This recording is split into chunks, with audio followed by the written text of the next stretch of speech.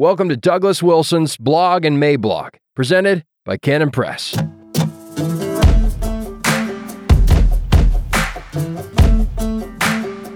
Trump into the Briar patch, August 7th, 2023. In the rugby scrum that we like to call our presidential politics, I would like to point out that some of the candidates have had their shorts pulled down around their ankles, and a few of the others appear to be slashing wildly with their switchblades.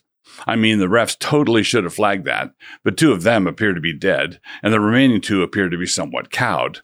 And so all of this seems to call for a different sort of political analysis than what is usually provided. What sort of analysis, you ask? I will tell you. Trenchant, insightful, surprising, weird, unsparing, focused, mordant.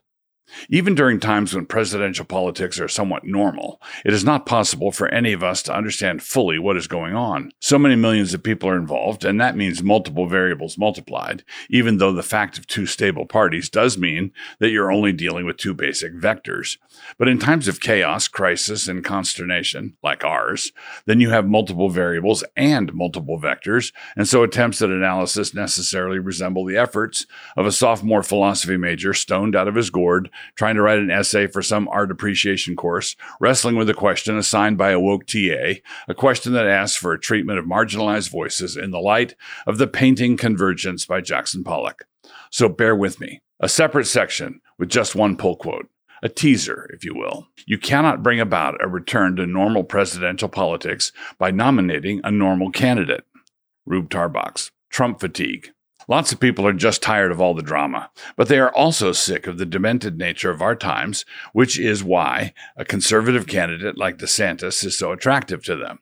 Let's just nominate someone like DeSantis and not someone like Scott or Haley or Hutchinson. Let's be done with the squishes and voices of moderation, the argument goes, but we can still nominate someone who, as the glossy brochures put it, quote, will fight for conservative values, close quote.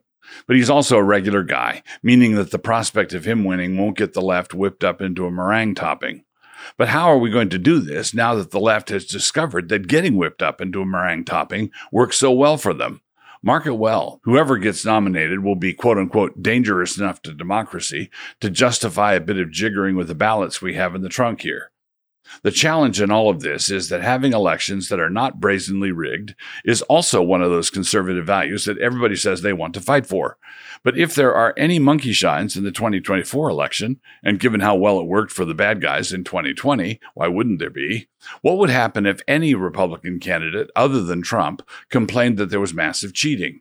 If it was close, and if he contested the results, there would be a collective eye roll over the Trump Raydukes. So if you want to fight for clean elections, or elections that look clean, that are above reproach, then you have plenty of material from 2020 to work with. You don't have to make promises about a hypothetical election in 2024. These problems, meaning the questions about the 2020 election, have to be cleaned up before there can be any return to normal presidential politics. Pretending that the previous 8 years didn't happen to us will not accomplish anything. Nominating a normal candidate will not return everything to normal. Nominating a normal candidate will simply make that poor sap, whoever he is, a punching bag that Homer himself couldn't do justice to, however epic the simile. The obligatory proviso, which critics will ignore anyhow. None of this constitutes a declaration of what I intend to do at the polls in the fall of 2024. I don't know yet. I can tell you what I will do if, or how I will act provided that, and you might glean some of that thinking from what I'm writing here. Again, bear with me. But whatever you think about Trump the man, crude, boorish, his own worst enemy, whatever, it has to be acknowledged by all sober wits that his deep state enemies in official Washington have been 1,000 times worse. His adversaries have proven themselves proficient in dirty politics at dumpster-scraping levels. We can all see it, too. The play they are currently running is to ensure that anyone who is actively concerned about saving America from the commies has no other viable choice than that of voting for Donald Trump in the general election. I call all of this a naked attempt by the powers that be to manipulate an election, which someone recently told me is bad. It is election interference. They are seeking to steer, by means of bogus legal indictments, the primary selection process of the Republican Party so that the opponent preferred by the left, Donald Trump, secures the nomination. These indictments put the sham back in shambolic. They believe that their corrupt persecution of him can make him wildly popular with his base, thus securing him the nomination, while at the same time putting numerous dents in his electability for the general election. And that electability in the general election is already starting from a pronounced negative position, given all the mudgobbing of the last 6 years. Perfectly cynical, and all they had to do to achieve this was to turn Merrick Garland's office into a nest of goons. Or so they thought. It should go without saying, but I will say it anyhow. This is not a legitimate use of the justice system. It is breathtakingly vile. The J6 Briar Patch indictment. This indictment, brought by Jack Smith, has to do with the former president's behavior on J6.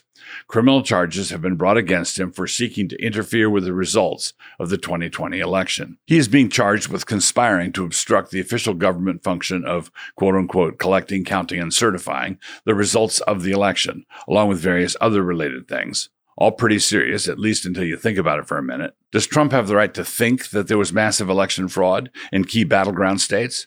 If he thinks that, is he allowed to say it? The First Amendment says that he does. If he believes that Congress is about to do something egregiously bad, does he have the right to petition Congress for a redress of his grievances? Why, yes, the First Amendment gives him that right as well. Does the First Amendment give Trump the right to send Buffalo Man into the Capitol to block Congress in the course of their duties? Well, of course not. But Trump didn't do that. He said that the people he was speaking to were going to head over to the Capitol after his speech in order, quote, to peacefully and patriotically make their voices heard. The rioting part, which was certainly bad, was somebody else's idea. Maybe it was cooked up by Ray Epps or some of those other FBI cats.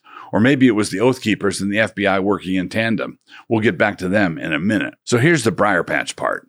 Given these charges, the Trump defense team is now in what is called discovery. In building Trump's defense, they now have subpoena power. And they also have a courtroom in which the whole question of the legitimacy of the 2020 election will be the central point at issue. In the aftermath of the election itself, you will remember there were multiple legal challenges of the results, and those cases all went against Trump. But they went against Trump overwhelmingly without the evidence itself being heard. They were slapped down on standing issues. The cases were not heard, in other words. So this indictment by Jack Smith has given Trump everything he ever wanted in this controversy. The charge is that Trump fraudulently tried to prevent Congress from certifying the election. His defense will be that he tried to prevent Congress from certifying a fraud. And in pursuit of that defense, he needs to be allowed to marshal as much evidence to that effect as he can. So, who might be subpoenaed? Let's have some fun with this, shall we? Ray Epps, the Pennsylvania Supreme Court, 3 or 4 officials from Maricopa County, 15 of Dinesh D'Souza's 2,000 mules, the 50 intelligence officials who signed the letter saying that Hunter's laptop was Russian disinformation, the director of the FBI, or whoever at the agency knows how many agents were in the crowd that day and what they were up to, the head of the Capitol Police, Nancy Pelosi, to be asked why she turned down National Guard protection, the Capitol surveillance tapes, and the list will no doubt be way longer than this, with everybody concerned, under oath, and with the cameras running. And remember that the airing of all this evidence doesn't have to prove the illegitimacy of the election, although I think it probably will. All it has to show is that Trump was not out of his mind to think so. It was a reasonable thing to believe. Everything about it looked fishy. And if he believed it, and he told some people to peacefully and patriotically protest it, the charges against him start to look to everyone what they look like to many of us now. They start to look as though his crime was not so much sedition as it was being the principal rival to and opponent of an incumbent president. Banana Republic stuff, in other words. That riggiest of elections. Someone might protest, and they might even be sputtering by this point. They will object that I seem to be assuming, and somewhat serenely, that there's a prima facie case for believing the election was fraudulent. I will even bet that they could come up with 50 top intelligence officials who would testify that the election was as clean as a houndstooth. Apart from the very different policies advocated by the different parties and by the different candidates within those parties, we also have a sharp divide between the normal people and the conspiracy theorists. The normal people are all those who grant that many aspects of the 2020 presidential election were extraordinarily dirty and that it was 48% rigged. And the conspiracy theorists would be those who believe it was at least 63% rigged. rigged. Those 15 percentage points are the difference between George Will, bow tie and all, and Alex Jones. Everybody grants in various and sundry ways that there was egregious election interference in 2020. I'm not talking about disputed ballot drops in the middle of the night or the Dominion voting machines. That stuff is in the 15%, but rather about things like the fake Russian collusion story and the FBI's handling of Hunter's laptop and about 58 other things, stories that are now universally acknowledged to be as false as Cardi B's eyelashes. Yes, Hunter's laptop is real. No, it was not Russian disinformation. Yes, we knew that all along. But it is high time for us to be moving on. Let the healing begin. We have been talking about the kind of election interference that is currently being thrown at the 2024 election. What else can you call the serial indictments of the leading candidate of the opposition party? I'm not talking about the kind of election interference that might have happened at 2 a.m. election night in Georgia. I'm talking about the kind that is being conducted in broad daylight, even as we speak, and which is the subject of every other headline on all of your news feeds. If you cannot see that having your principal opponent indicted in the middle of a campaign, especially when your own record is not all that houndstoothy and rhymes with Burisma, then the only thing I have to say is that you are as typhlotic as a bat. 70% is no trivial number. To resort to the native language of evangelicals, the 2020 election does not have a good testimony. We already have huge questions of legitimacy, the last thing any government should want. If things continue to proceed as they are currently going, we are going to have a crisis of legitimacy. Consider the compelling case made by Molly Hemingway in Rigged, and reflect also on how a recent CNN poll indicated that around 70% of Republicans believe that the 2020 election was not legitimate. Whatever else that is, including the prospect of being completely wrong, it is no longer a fringe belief. Completely independent of whether it is correct or not, that number represents a crisis of confidence, which is the same thing as a crisis of legitimacy. Like it or not, we are 2 steps away from the fighting starting. Think about it for 10 minutes. Work it into a thought experiment. Suppose that Trump secures the nomination. Would there be riots in major cities across America? And will those riots be election interference? Would they be bad, or would they be democracy in action?